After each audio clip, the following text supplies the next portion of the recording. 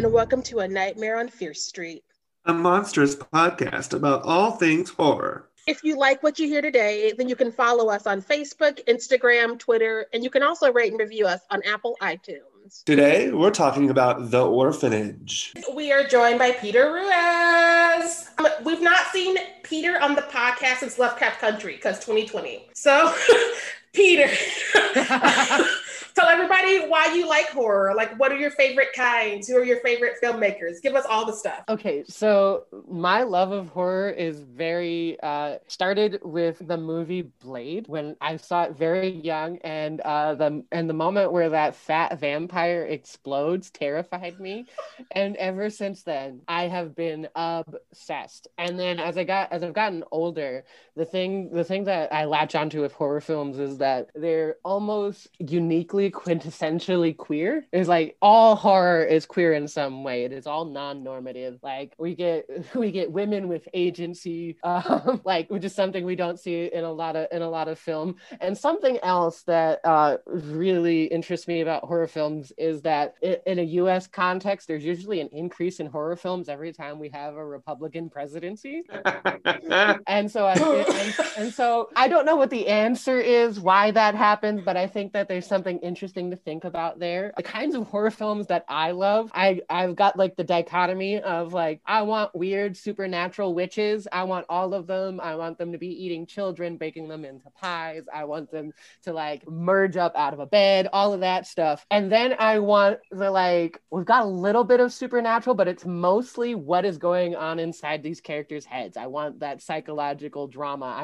So it's either super camp horror or it's somewhere where like you leave and you're like thinking about it for 3 days. Kind of like this movie that we're about to talk about, which is one of my faves. Like, this was a film. This was a film. Not to get into my notes, this was a film. It was a journey. It is a journey. And if you want to follow me on social media, you can follow me on Instagram at Peter_J_Ruiz, Ruiz on Instagram. And if you want to like just look at what I'm doing outside of talking about horror films, you can go to my website, www.peter-ruiz.com. Yeah. So, yeah. Yes. Love it. All right. Well, let's get into some general thoughts on The Orphanage.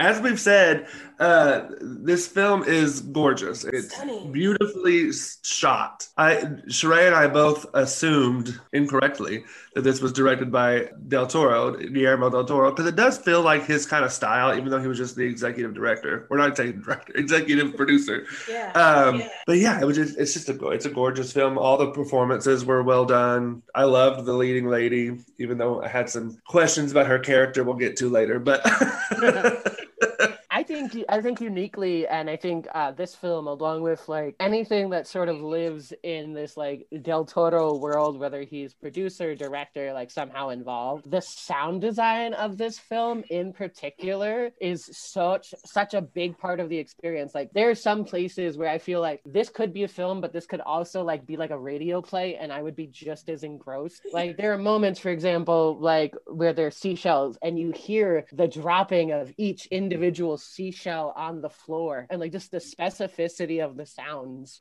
really make this world like shine. Yes, it's like I was saying, it's a film, it's not a movie. Like if I was back in like my film classes, which I will never go back to school, but if I were to go back, I would be like, you mean this film called The Orphanage, not this movie, professor. When I think movie, I think The Shining. I don't think this because it's just gorgeous. And like, it's an experience, the acting, the story, the sound, even the scenery. This old rundown orphanage was gorgeous. I will never live anything so nice in my life. Hidden basement or no. Let's put run down in quotation marks, please. Because that is run down in Spain. I don't know what it is. Right. I want to... America could never. Like, I've lived in rundown places here. That might be the subtitle of this whole episode and of this film. America could never. Right? I mean, it might be. Let's save that real quick. So since we've already name checked Del Toro, I want to actually say who directed the film, which is J.A. Bayona, and he also directed Jurassic Park: Fallen Kingdom. Excuse you. I mean, we all gotta make rent. I've got nothing to say. And a monster calls. He did that as well. He's all over the place. You know what? I will come up with a defense for that later. This is a film, and he made Rent, so good for him. But this is a film, and this is art, and so I don't know. Maybe also he was like, I directed The Orphanage. I can't top that. I'll just do stuff for shits and giggles. Where's Chris Pratt? And I think we'd be remiss not to name drop the lead, Belén Urueda, who is incredible throughout this film. I mean, I think one of the things that I love in general about like non-American horror films is like the level of acting that we get.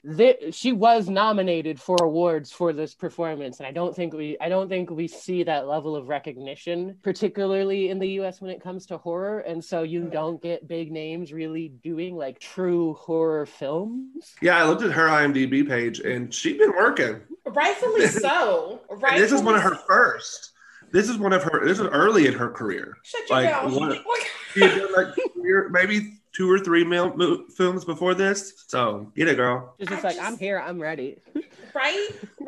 If you always ready, you ain't gotta get ready. She was like when Del Toro calls, I am your Meryl Streep. Excuse me. She was just stunning. I don't even know. You can't teach the things she does. There's not a program where you can like sit down and become Laura. You are either this actor or you are not. That's all it is to it. You can be second, maybe third, but you can never. America will never. So yeah, let us get into this movie. Sure. Let's start this off by talking about the fact that kids are creepy. There is like, and this film, while we have an adult lead, is centered around like children and child ghosts. Kids are creepy. There's just nothing to like say other than that. Like are they miniature adults? Are their thoughts fully realized? What is happening here? Are they working on whims? Are they plotting against us? I need to know. I was a child once. I don't remember much about it. Trauma. But like, I'm just like, were we all plotting like this as children? Because I feel like the kid ghosts and this child Simone had like a plan from the start. That kid walked in and was like, creepy children lived here before. Let me connect with them. I'm going to hold a seance in my room. And it's like, you can't even read yet. How do you know what a seance is? Leave me, mother. Leave me. As someone who does not, I don't love children. I'm okay with them because people have them and that's just life. So when I see kids in horror movies, I already know it's not a horror movie for me. Like Peter was on some of the threads where I was like, don't make me watch this alone. Children are involved. But we also like have to acknowledge like it's a horror movie trope. When you start off a film lying to a child, you are setting yourself up to die. Yes. You cannot lie to a child in a horror movie. No. Right. It never ends well for you or the child. Right, because like the thing is so Laura and her husband have adopted this child Simone when he was a baby, right? And so it doesn't feel like they've ever actually talked to him about his past. They haven't at all. And like it's a reveal to the audience just as much as it is a reveal, I think, to the world of this movie when they're looking through the file and they see that he's HIV positive. And I'm just like, you didn't even tell this child that they're HIV positive. What you doing? Just shoving pills down his mouth, keeping everything a secret. When parents don't give their children enough information to have agency, I have issues. Because again, childhood trauma. You have to talk to your kids. You have to be like, these pills are because of blah, blah. And maybe also let them know you're not biologically their parents, but you love them. If you do, I don't know about this father. But if you love them, I had a question with him later, but yeah. You can definitely say, you are not biologically ours, but we love you. So that way they don't find out from the ghosts in the house later on when the ghosts are salty. And they're just like, well, Simon, that ain't your mama. Also, you sick. Come play with us. And he's like, what? But also, let's rewind a little bit because I think it's important, and I forgot to say this, that this house that we're in, right? So Laura, who is our lead, grew up in this house, in this orphanage, and then I guess bought it later on to reopen it and brought a new and brought a new child. And I'm just like, what are you making up for? What are you trying to fix? What did you screw up in the past that you got to reopen this orphanage? And also the fact that you lie to your children. I don't want you to open up this orphanage for specifically disabled children. It made me wonder about her adopted family and what they did to her, where she was like, my fond memories are in the orphanage. I want to go back there. Yeah, well, and that kind of leads it's a good segue into my first note. Because we open with Laura as a child, and on the day that she's being adopted, and that knocking on the wood game is creepy even when they're alive, even when they aren't ghosts. Anytime that you have to turn your back and something is happening behind you, and you got to turn back to see what. No, not today. Don't you knock on my door? You better text me. We in 2020. But yeah, even when they're alive, and the it's not a nun, but the woman who works at the orphanage, when she gets off the phone with the family, she says that she hasn't even told Laura that Laura's being adopted. So she's already lied to the child from the get-go. Can you imagine being in an orphanage playing this knock-knock game with your friends, and you go in for lunch and they're like, actually pack your shit? Can you imagine that portrayal? Not even. It's more like they're in the middle of this game of like, it's like a mixture of like red light, green light, 1, 2, 3, and like hide and seek. And one of them goes to hide and you don't ever see them again because they got adopted. Right? That's the ultimate cheat. You left the house. You didn't just like go hide a new part. You left. You got a new family, which also double insult because not only are you winning this game, you got out. Yeah, and I don't know if it's ever clear to me in the film, but I feel like Laura is the only able-bodied child at this orphanage. I will say that's one of my questions with this movie, is because she's also taking pills at some point. So does she have something as well? I thought the pills were because of the stress of losing her child somewhere in her house, because I don't remember her taking them before. Am I wrong? Oh, the pills are to help her fall asleep. Okay. The pills are sleeping pills, and then that's how she slips herself near death, is by overdosing on sleeping pills. That's how she activates that last bit at the end, is the sleeping pills. This kind of segues into one of my notes, which is, why are all horror husbands/dads so worthless? This one is a doctor who can fund her buying the orphanage that she seems to want to go back to live in, but is absent. Like, she's like, our son is having problems, and he's like, give him his pills and leave me alone. She's like, I'm in stress. I am in distress. And he's like, Carlos is a mess. I don't even think we actually like hear anything of significance from Carlos until Act 3. And even then, because I have a note about him too. It really bugs me when he leaves her at the house by herself. And she's clearly very depressed. She's not sleeping. She's seeing ghosts. I would not leave my wife by herself in a house. I just don't get it. As someone who likes to isolate when they're having a moment, if I'm seeing dead people and hearing knocking, that's a cry for help. Don't leave me alone for 2 days. I've gone too far. I've crossed my line, and I do need this intervention I don't want to admit I need. And he's like, as a doctor, I'm upset about it. I'm going to get in the car. I'll see you in 2 days. And of course, she's like, that's why I need it, so I can do my own bullshit.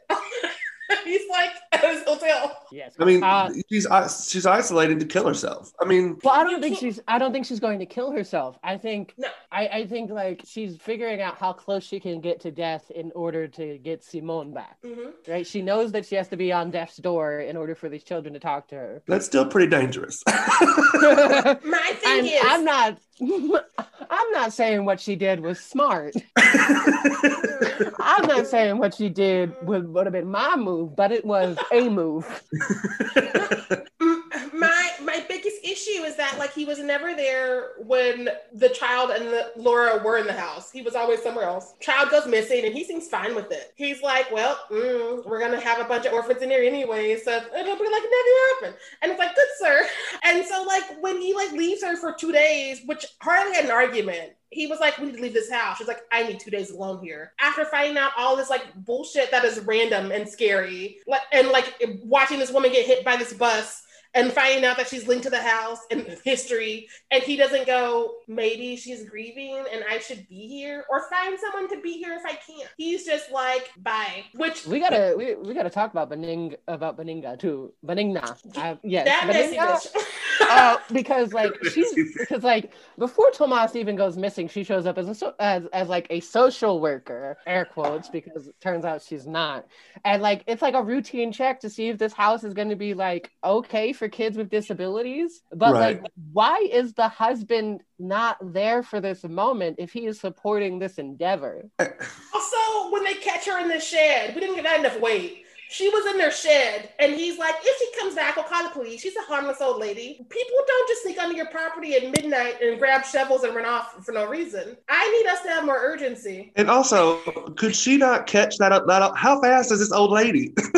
Laura didn't want to catch her. Laura was like, this is some nonsense. I don't want it. Also, I'm tired of Laura having to be the one that wakes up at night for her son and for old ladies in her shed while the husband's like, I'm tired. I'm just like, what is your job? What is your purpose, good sir? Why are you here? You let me hear some weird shit going on in my shed. I'm not investigating. So, right. And I got some questions for the Spain's government. How is this not social worker getting all of Simone's files? Because she had a whole file on him. Knew he was HIV positive. Knew he was adopted. Now, I'm sure that there's another dead person we didn't meet. I'm sure she killed the actual social worker. I'm 100% on that. And that person was so unimportant they didn't even show us a body.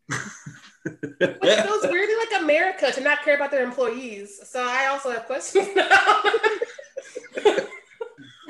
So towards the beginning of this film, before Tomas goes missing, Tomas starts talking about, not Tomas, Simon, too many names, y'all.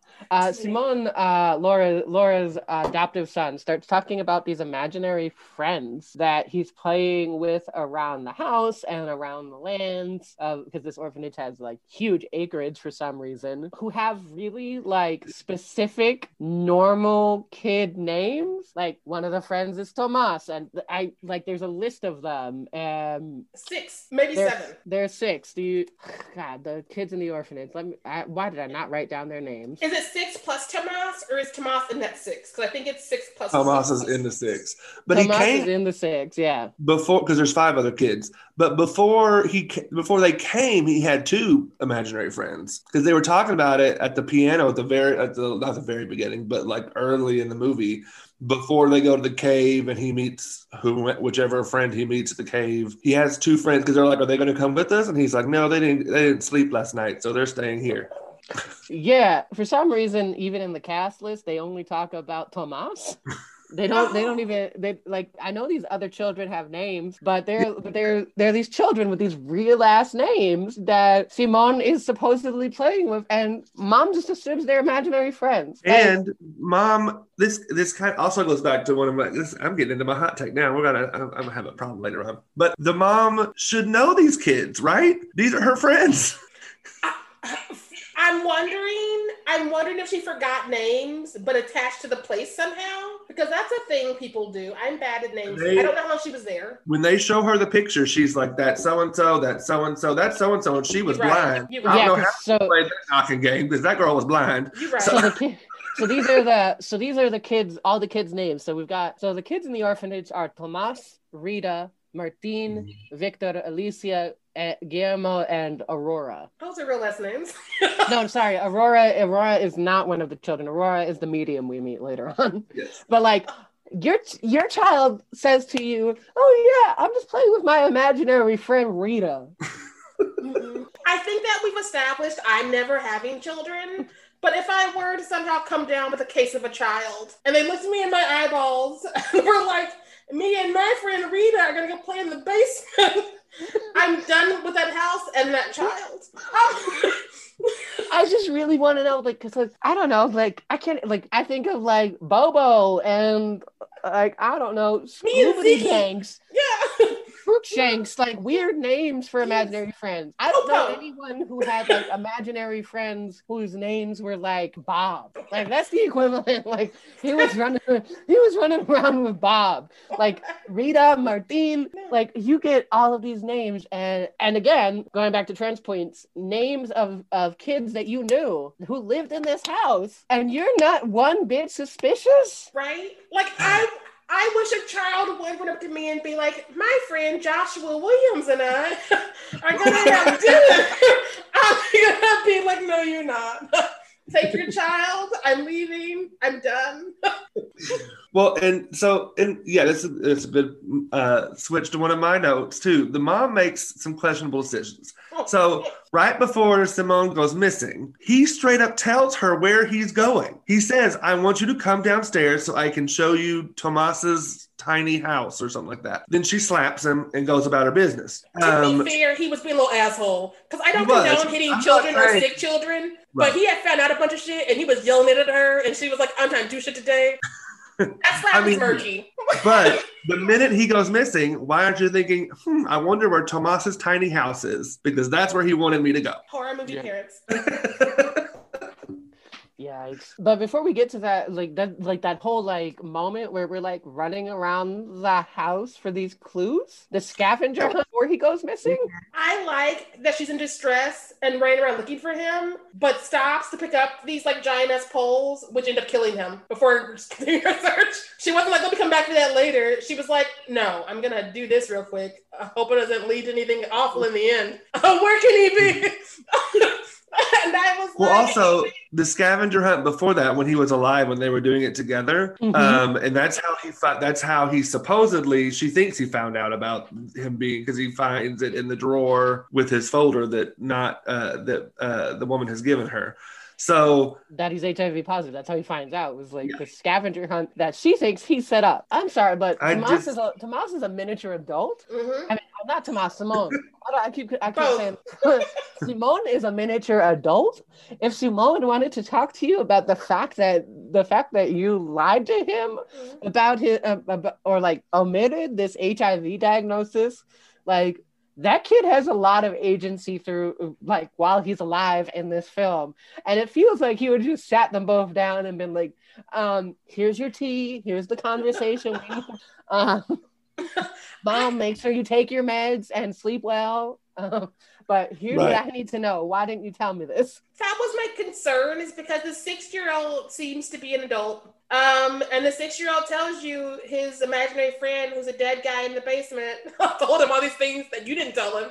And you're not like concerned. You're like, stop talking. We'll come back to this later. It's like, it's out of the bag. Whether he read it, whether Tomas told him, it don't matter. It's wrong that he found out this way at the age of 6. All the lies you've been like feeding him.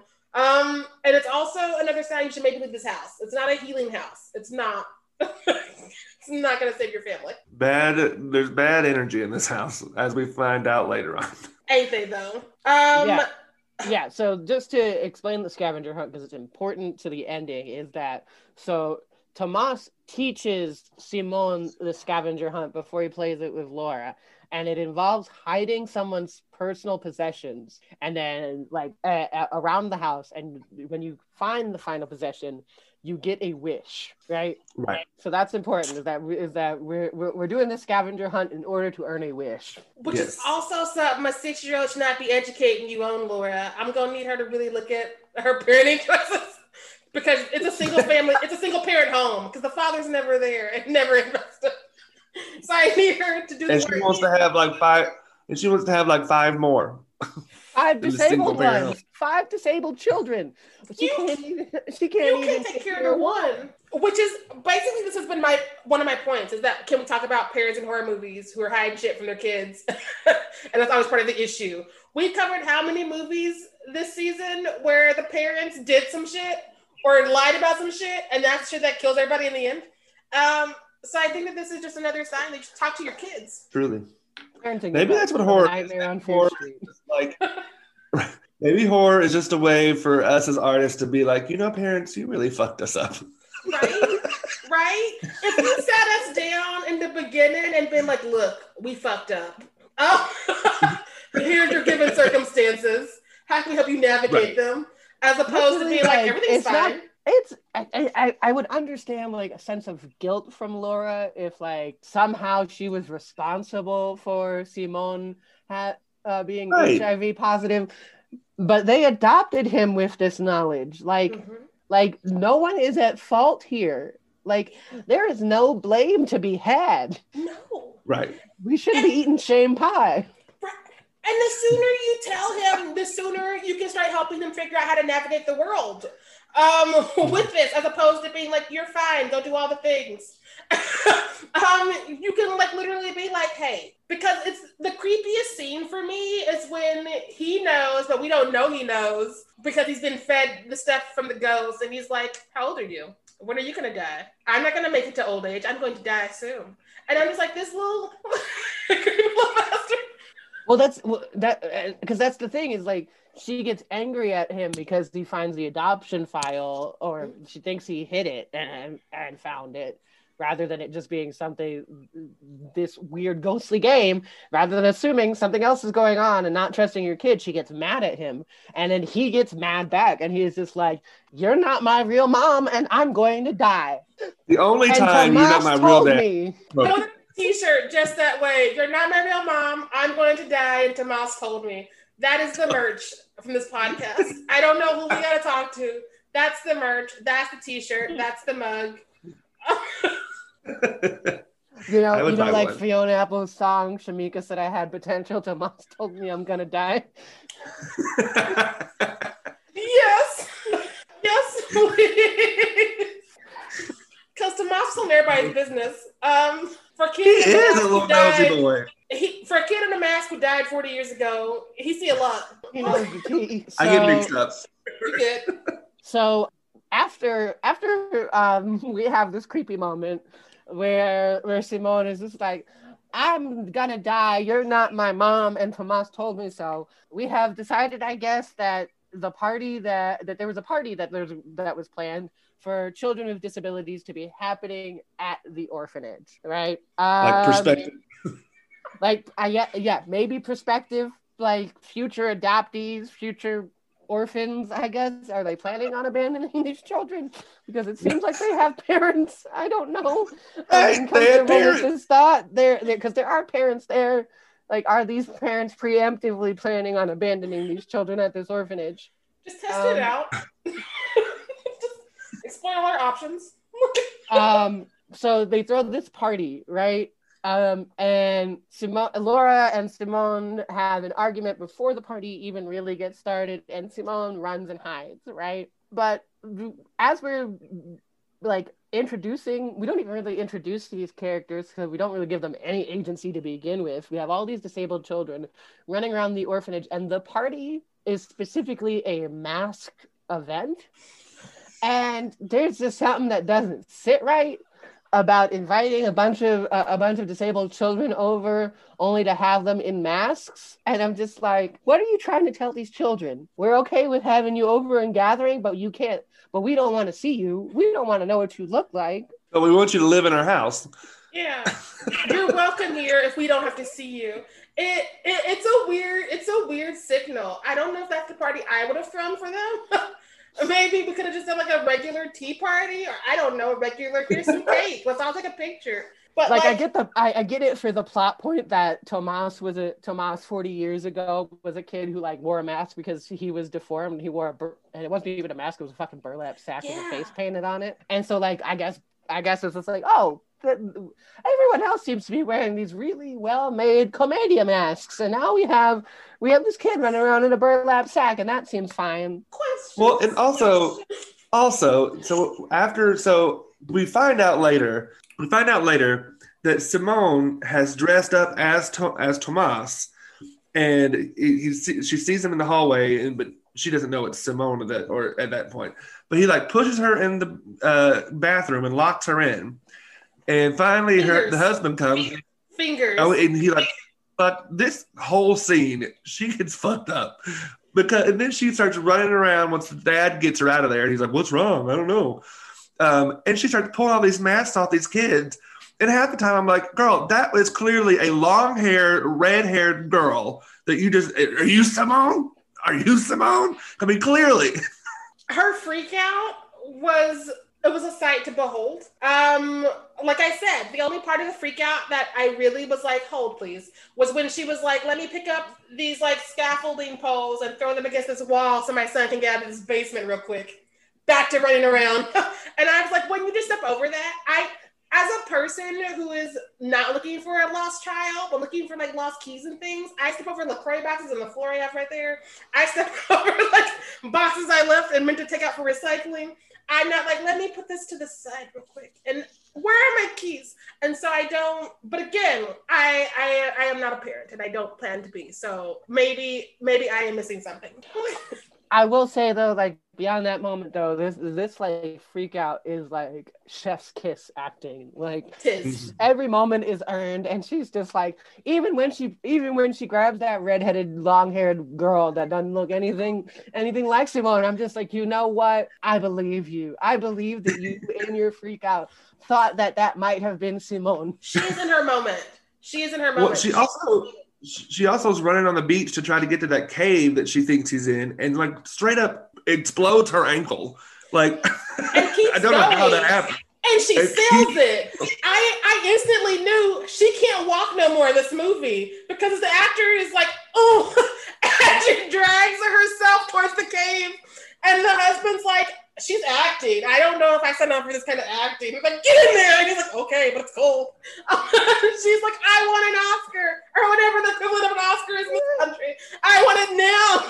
And I'm just like, help her. But before we get to the cave, though, do y'all think that was Simone hiding as Tomas in the mask, or was that Tomas? That was Tomas. Simone already disappeared. That was Tomas. Yeah. That was Tomas, because Simone was in the basement. Still being alive for a second. Yeah. Right? Because it was like, they tried to gig you a little bit, but it didn't work. No. Yeah, it was a choice. And that cave moment. Mm. When she took him to the cave when he was alive and well, and she didn't have questions for his cave friends then, I was like, Laura, listen, I know we don't have to get bad news, but also your son is communing with the dead. You might wanna not be here no more. Yeah. So, right. I will say, so this goes to one of my notes, that the use of ghosts in this film is really interesting. And it happens a lot. Specifically, this is why I think I got confused about who the director was. Because in Del Toro films, ghosts are typically not like in American films where they're all spooky and trying to kill you and like they're getting revenge or whatever, you know. They're typically like just, I don't know how to put this, but like they're not good or bad. They're just in the middle. And so I think that's really interesting, and the use of the imagery of Wendy and Peter. I like the use of ghosts in this film, and how they're not inherently evil like they are in most other, specifically American horror films. Well, there seems to be the common thread that at some point these ghosts were wronged, and that's what we're trying to fix. And so all of their actions, good, bad, horrific, benevolent, otherwise, seem justified in some way by what is either revealed right after the action in these films or during, or like right after, when we're just like, oh, we're learning about this. This is revealed later. We have this new information. Oh, maybe I get why these ghosts did that thing. Like, I can't be mad at you right now. I also would be this petty in death. The ghosts don't kill anybody. No, they're trying to live and talk to her son. Like, that's all they were doing. They did nothing. They harmed nobody. Like, they harmed each other in this house, this family. Like, Simone, like, crushed her fingers, and she killed him in the end when it was all said and done. The ghosts were just there playing knock-knock. And they were like, oh, you coming at us? Why? I'm definitely on Team Ghost. I want to pick up your like Wendy thread, because that's one of my notes, is that this was a beautiful thread for her, because we see her and her son talking about Peter Pan, and you're like, that's a strange one, but also we're playing with ghost children, maybe. And then she is Wendy, and it's gorgeous and fabulous. And I was just like, oh no, I'm gonna cry a little bit. Especially because we all know Peter Pan is based on dead kids. Like whichever version you want to believe, because there's so many versions on the internet. Like one is like it's J.M. Barrie's brother who died the day before his 14th birthday. Another is it was based on the children that he met from this family he sort of adopted later on in life that were like met with death a lot.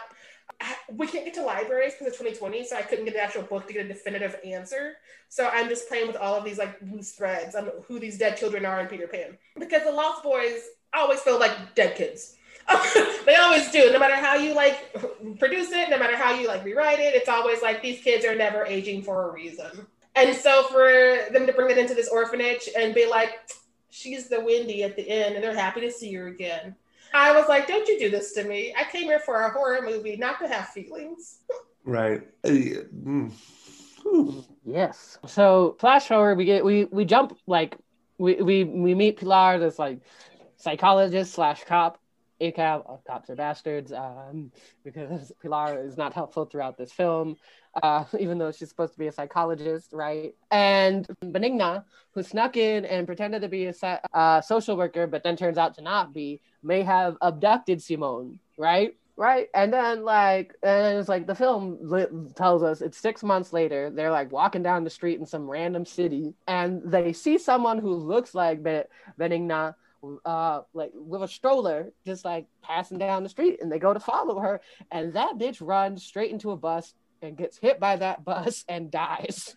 And I am shook. I am shook. When they showed her face parts that were still on her body, I was like, this is unnecessary. Yeah. And how did the dad try to do mouth to mouth on this one? He makes choices, and they're not good choices. Because look, the bottom half of her face is gone. She's got her front teeth on the top, and the rest of the jaw / chin is somewhere else. And when he pulls up, and he's got the blood on it. Yeah. And then the Tomas mask that was just sitting in this carriage that is revealed in that same moment, right? And so they're just like, oh, maybe Benigna's connected to this orphanage. And so they start doing some research. And then it turns out Benigna 40 years ago was Tomas's mom, who also just happened to work at this orphanage with a bunch of disabled children, right? And then we find out that Rita, Martine, this whole cadre of children were like playing with this physically disabled child. His face is, I don't even know how to describe the deformity that is on his face, but like his face is deformed, and like they pretend like they're gonna play a game with him, and he ends up drowning, and that is how Tomas dies. Another reason I don't fucks with kids. They evil. And I'm not sure whether this was intentional or not, but they killed him. And you know what Benigna says? Benigna says, okay, you killed my child, I'm gonna kill you. And we find out the way that the rest of these children died was that she poisoned them. And you know what? Maybe Benigna wasn't wrong. Like Benigna was a Gemini who later in life lost her shit a little bit because she came back to this house and like was in their shed looking for shovels. And I'm like, I can't support that. But like, well, I'm wondering if she was just like, well, I can't punish Laura now that she's an adult. I can punish this child that exists. Right. Nobody gets a kid. When did that happen? Did that happen after Laura left? Yeah. Okay. Yeah. Because Laura doesn't even know Tomas, which I find was a weird thing. And she doesn't know. In the basement. Tomas sitting in the basement. And then how the other 5 kids know about him? Because once Laura left, go ahead. To be fair, she doesn't recognize it when Simone is talking about these imaginary friends, and he's like Martine and Rita and all these people you grew up with. Right. Oh, it came across to me as after Laura left, they were like, we're down a knock person. Let's get into some shit. And found Tomas's secret house and was like, here's a kid in a bag. Let's play a trick. And shit escalated. And that's how Tomas ended up dead and Benigna ended up pissed. And so I feel like that's the gist. I'm sure more happened, but like that's the rundown I picked up on. I just want to know what possessed these children to kill Tomas, Did they do it on purpose? Was it an accident? I don't know. I am unclear. Children are naturally evil. I'm going to say that right now. That's why I'm afraid of them little bastards. If you got how many kids, I can't go to your house. They're naturally evil because they're kids. That's just who they are. The cop does say that the kids weren't found in, I can't remember how she says it, but they weren't charged with anything because they thought that it was an accident. They were just playing. Now, intentions, you never know. But they were not charged with anything. The road to hell is paved with good intentions. And Beninga sent these kids straight. So what do y'all think? Do y'all think Benigno was wrong? Because I like jokingly say like Benigno wasn't wrong, but I'm also just like, you did kill some children, but also they did kill your children. I'm not sure if an eye for an eye works here. Right? I think it's relatable. Like I could see it, but I mean, if that were to ever be found out, she would be found guilty and put in prison. Yes. I see it a little bit like we see Laura lose her shit when she loses her child. And so can you imagine if like Laura found her child's body at the party, what she would have done instead of what she did do when she found out she was the one who actually killed him later on. And so I feel like in that moment of grief, because we all handle grief differently. I'm not saying anybody's methods are correct, but also we can't control them. So I don't know if I'm going to come down on Beninga, especially because I'm not coming down on Laura for killing herself in the end to be with her dead child. I get grief. I understand it. We all understand it. And so it's murky. I don't know. I mean, by no means am I advocating for the killing of children. But Same. Don't leave this podcast with that. Don't go into the world and be like, Sheree Trenton Peters said, kill them bitches. I don't want to testify for any of y'all. I won't do it. Yeah. So, and it's like, in true morality is two wrongs don't make a right. But again, I understand the emotion behind it. Let's just start a new hobby. Why don't we like paint our feelings? Start gardening. My other question is if Beninga felt guilt because she took this job knowing they were going to banish her child to the basement in a burlap sack. So I wonder if she also feels like perhaps she could have been a better parent. And that's part of what's coming through when she punishes these children for accidentally killing her child. Also, how the hell did she get away with it? Is she the only one adult working there? Was no other adult being like, where are all the children? Oh, they're all dead. Huh. To be fair, kids are sickly and these are all orphans, so they don't have parents to come in and be like, what happened to my child? So you have the other people who are handling however many children are in this home and doing all these other administrative things. So they're not just like, oh, that's weird. They all got the same flu.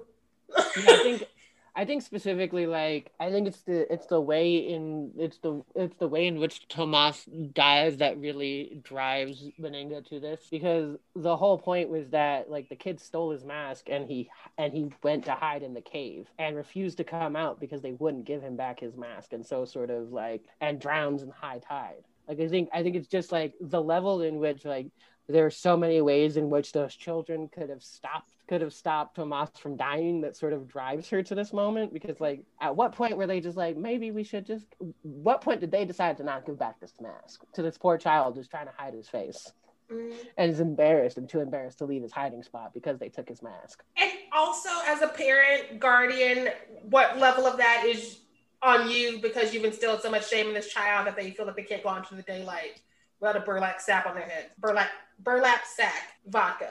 Burlap sack on their head. I think we found a new vocal warm up. Burlap sack. Burlap sack. Burlap.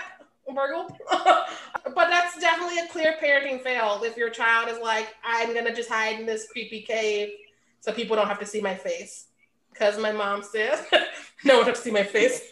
Right, and that is pretty extreme. Like, whew. So going back to Benin, I don't know.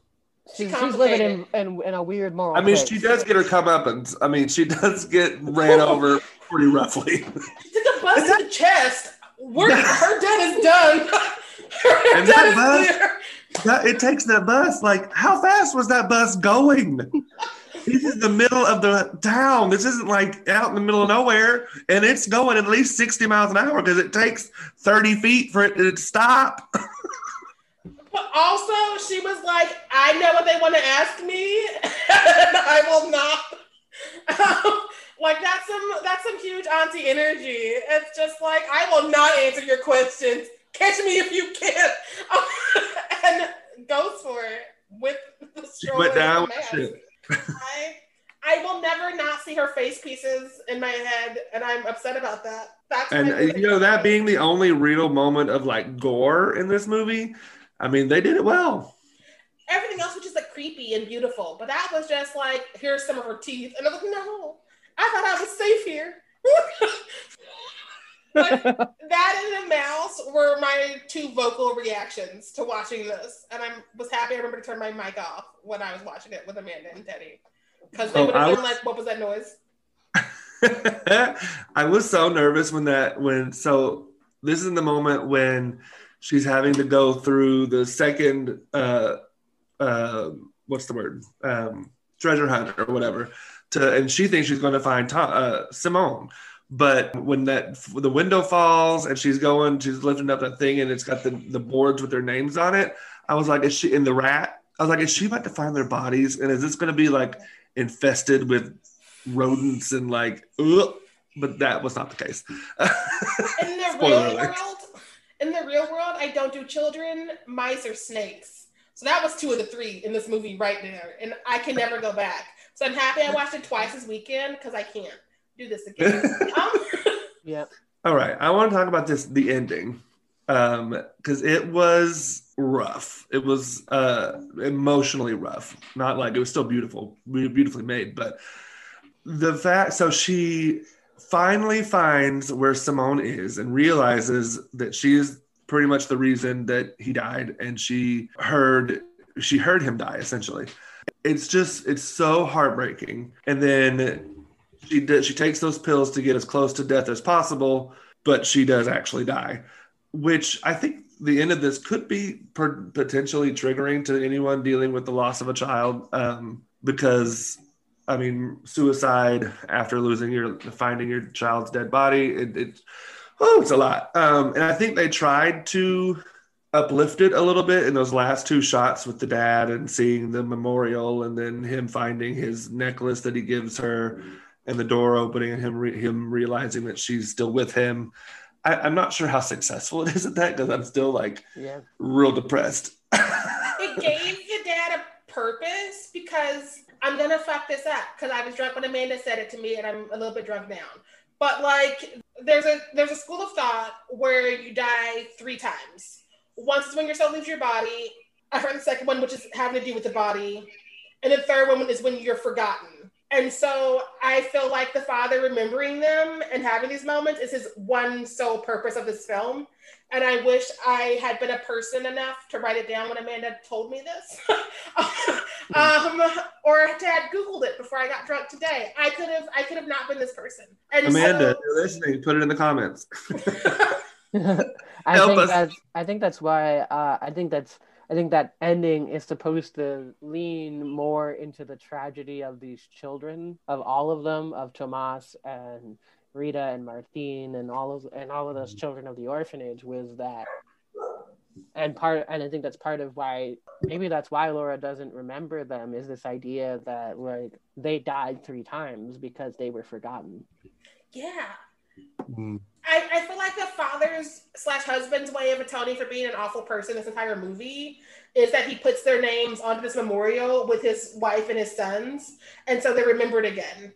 And so that's kind of a weird, beautiful thing, even though he was worthless until this last couple shots.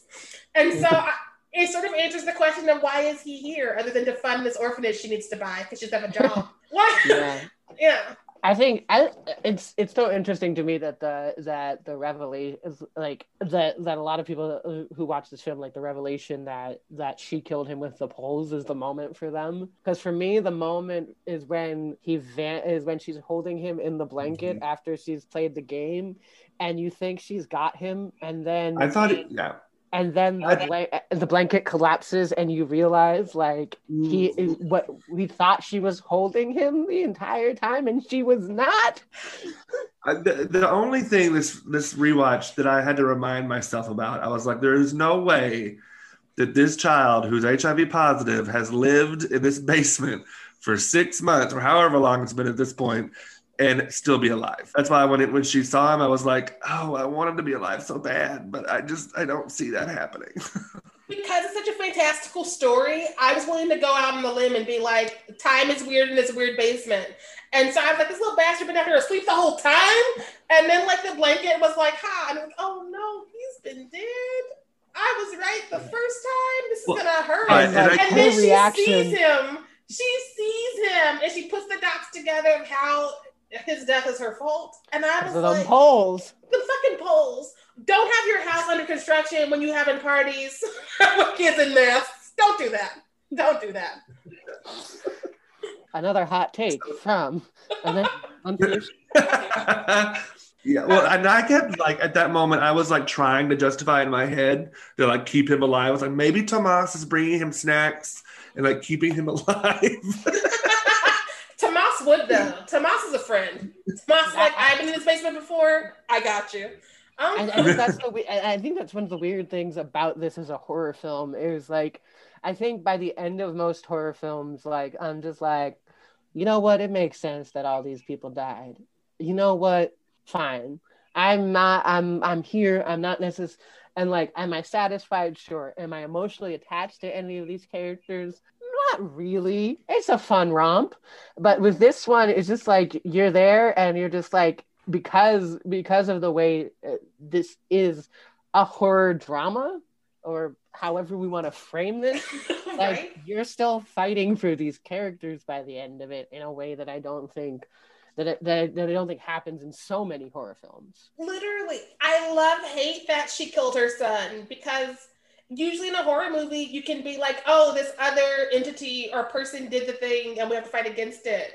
But this was literally her trying to find her son, throwing some shit into a closet and killing him, and then going about her day and having to like live with that for a moment. And so that adds a whole other layer to this grief that like a lot of us don't get, because I'm assuming a lot of us don't actually kill somebody we love. I'm assuming that's me, and it could be incorrect, and so I like to apologize for that. But I feel like most of us, we always have this other thing. We can be like, oh, fuck this disease, or oh, fuck that person, or oh, fuck this incident. But she was literally her cause and effect. And so I hate that, because it was literally the time where I was like, I didn't come here to feel feelings. Can we just give me another jump scare? And they were like, no. Yeah, and this is essentially the story of two mothers who accidentally trapped their children. Yeah. Lori and Beninga have so much in common after the second watch. And that is a whole other movie in itself. I'm upset about it, especially because even their trajectory, they're both dead by the end of the film. Both of them could not let go of what they had done to their children, whether or not one of them knew what she did to him longer than the other. And so I don't know. It's a lot. It's a lot. That's another reason this is a film and not a movie. I wouldn't be like, throw in some popcorn, let's watch this movie called The Orphanage. I'm like, this is a film. We need silence. Turn the lights off. What? I'll put the tissues out. Right? No, it's a journey. Yeah. We've talked a lot this season about how genres get messy. I think this is one of the first horror dramas we've covered, because it's usually a horror comedy, especially because we did a lot of American shit. And I think that's just a very American thing to be like, let's dip into the comedy to make it fun and funny. So what I've been appreciating about Del Toro's aesthetic is that there's beauty in the horror as opposed to the gruesome horror. Because this and The Devil's Backbone, which I wasn't supposed to watch before now, but I did. Spoiler.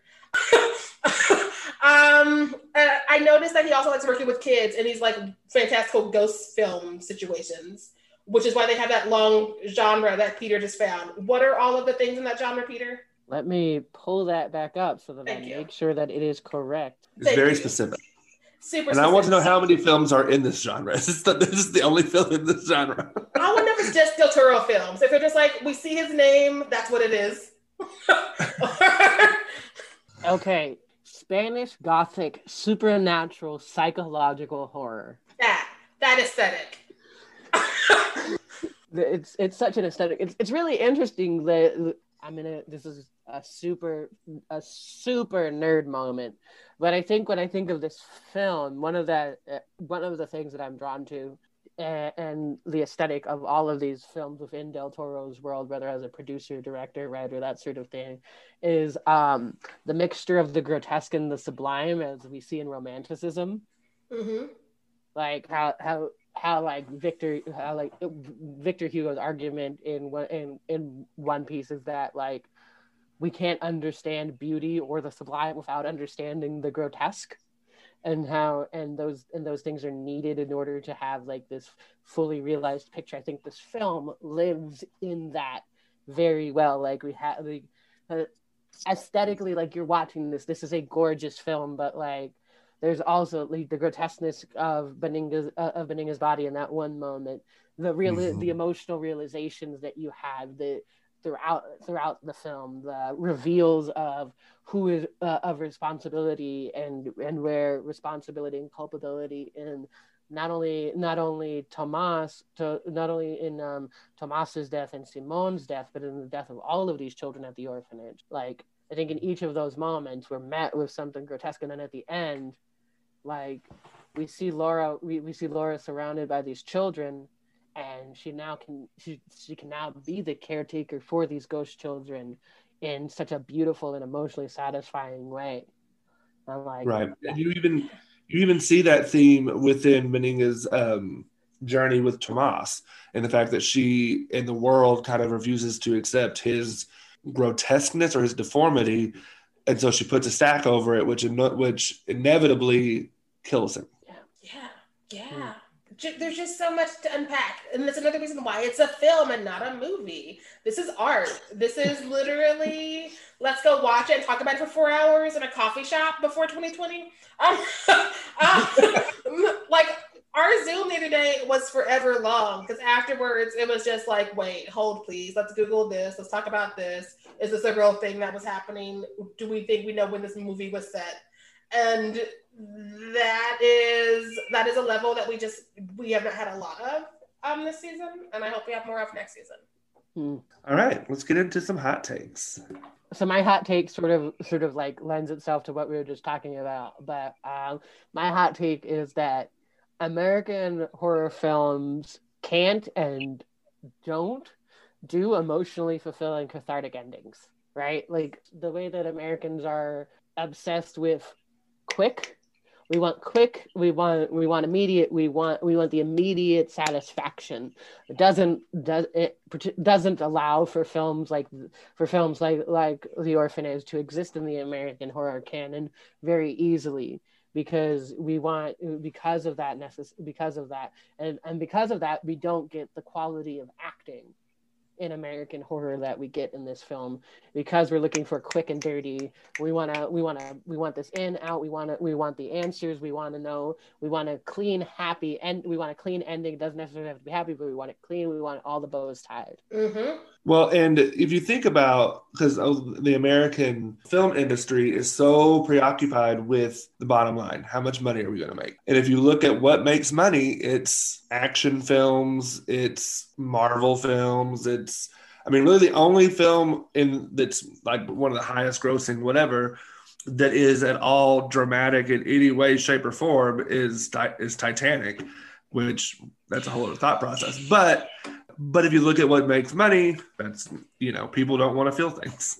Which sucks, because we do end up with a lot of Transformers and a lot of like bad holiday rom-coms. And it sucks for those of us who do want art, because like this isn't even streaming anywhere where I can like watch it for free regularly. I had to like figure out who I want to pay to rent it from. And I'm like, why don't we have it on Netflix or HBO or even Shudder? And it's because, unfortunately, Americans are like, that was terrifying, or I liked it, and then they move on, and they want to see Shia LaBeouf talk to his car. And I'm just tired of being trapped in this country sometimes. I am, because we don't get this here. We don't get this often, and when we do, it's immediately canceled or it doesn't get to like do anything else. It's like, that was a fun movie, go do something else. So the first time I watched this, and I was not alone, because Teddy and Amanda and I were all three like, we gotta Google this real quick. Because the medium was saying that Simone was close to death, alluding to his HIV, and we were like, nope, we don't do that. Nope, that's not how that goes. The second time around, it's much more murky what she meant. I think she's talking about herself and possibly Laura. Like, I don't know, but it felt less like, well, your kid was about to die anyways, which is not the mood or the moment. That's not medicine. So I'm happy I get to rewatch it, because that would have been like my one record scratch in this entirely like perfect film, because I was like, I know you just didn't do that to me. We were having a damn good time. So yeah, I do think that I think it would have helped us out to know when the movie happened, because we don't really know for sure. So like, even when we did our like quick Google to be like, what is happening here, we had to be like, if it was like 90 this or if it was 80 that, then perhaps. But also that gets into what do my characters know as opposed to what do the filmmakers know. And so that was like my one thing I would question if I were to be like, I loved your movie, what was this? Mm-hmm. Right. And my hot take kind of comes off of that too. And I think my issue comes in more of the writing than the directing and acting. Because like I said, it's a beautifully made film, beautifully performed film. But I just have a lot of questions, and I wanted more answers. And you don't have to answer everything for me, but like they weren't super clear about a lot of things, like when are we? What time period is this? Because it looks like when dead children look like they're from like the 50s, 40s. I'm not super familiar with Spain's culture anyway, so that could also be where I'm coming from too. What does Laura have? Because she was in this adoption agent or adoption place, orphanage, with children with disabilities. Every other kid had a disability. You had the girl with the thing on her leg. You had the one girl that was blind. You had, so they allude, and she's opening one for kids with disabilities. Did she not know Thomas when she was a child, which we've already talked about. So this is supposed to be thank you, Peter. It's supposed to be 2005. I just wish I wish that was clearer, because I did not get that. I'm having a thought. What if Laura's thing was something that was fixed by like medicine or surgery, which is why she was adopted and the other ones weren't? So what if that's another reason why she was like, I have to go back because I was privileged enough to be able to be corrected, or whatever you would say. Right. And maybe because like the medium does say she was close to death. And so right. maybe And who is the medium talking about? Is she talking about Simone? Is she talking about Laura? Is she talking about herself? All three? I think she's talking about herself, because she pulls down and you see like the stuff on arms, right? Right.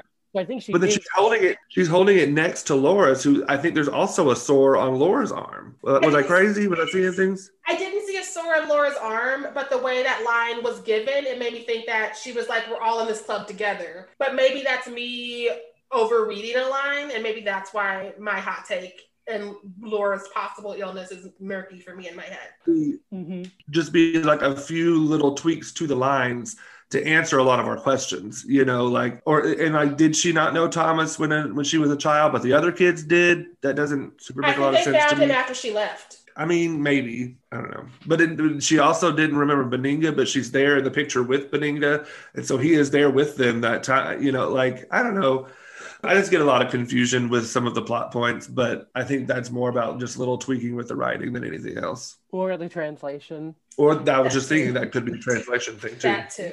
Yeah, because my understanding actually was that she is saying that the reason why Tomas was able to see the ghost was because of his HIV diagnosis, and that relationship with death was my understanding, and that's why that's why it takes so long for Laura to find any of the ghosts, because she has to take all of these pills to become close to death in order to see any of these ghosts, which is that's true. And and I was just thinking too about it being set in 2005. It does make sense because his HIV medication, he's not taking a cocktail, he's not taking like multiple medications, he's taking one pill a day, right? Mm-hmm. One or two, something like that. I think it's two giant. I think it is too.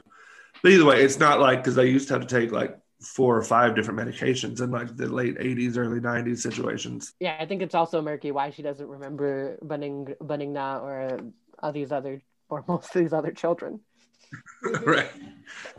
And it could be the translation too. That's very, very true. Also, see Beninga being there towards the end of her time there, because like we've all had that crossover people in just like college or whatever, where we're on our way out and somebody's coming in and we interact with them a couple times and then we forget them, which would also explain why these kids probably found Tomas after Laura left, because they were like, this new person keeps going to the basement. Let's investigate. Right. And so that one I can explain away, but again, perhaps it was lost in the translation, and that's why we don't have a definitive answer.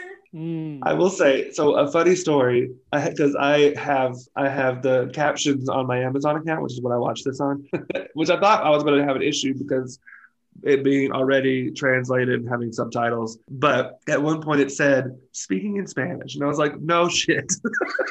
I really needed you to tell me that they're speaking in Spanish. Thank you, Amazon. You're the worst. Like, Teddy picked up on something that I did not pick up on, is which the medium is like super dubbed. And so Teddy was like, is that not her real voice? What is happening? And I was like, I could not tell. And so like, I definitely wanted to try and catch that this last time around, but I watched it at night. And so I was more worried about them kids and forgot to like really click in for that. I've got to Google things because I'm a Googler and like I have to. Because you're a dramaturg. And I'm trying to, why doesn't Laura remember? I did come up, there's the director Bayona has a quote as to how he categorizes this film, which is really interesting. And he says, a ghost story doesn't have to be a horror story. That's the lesson I learned as a kid watching Spanish movies about the Franco regime. They deal with ghosts, with loss. Ghosts are something psychological, not related to visual effects. Everything in this script happens in the mind of Laura. Damn, that's the hot take. Yeah. Woof. Yeah. I mean, I will say the reason why this film is so good, and I put it on here, I need to like let this film sit a little bit before I think I make any kind of final judgment, whatever that means, in quotation marks, just because there is so much to kind of take in and think about before you rate it or whatever. Which is again the sign that it's a film and not a movie, because nobody leaves Transformers going, I need to sit with these thoughts and themes. We're all like, did he talk to his car for an hour and a half? Did I pay for that shit? And that was the Orphanage.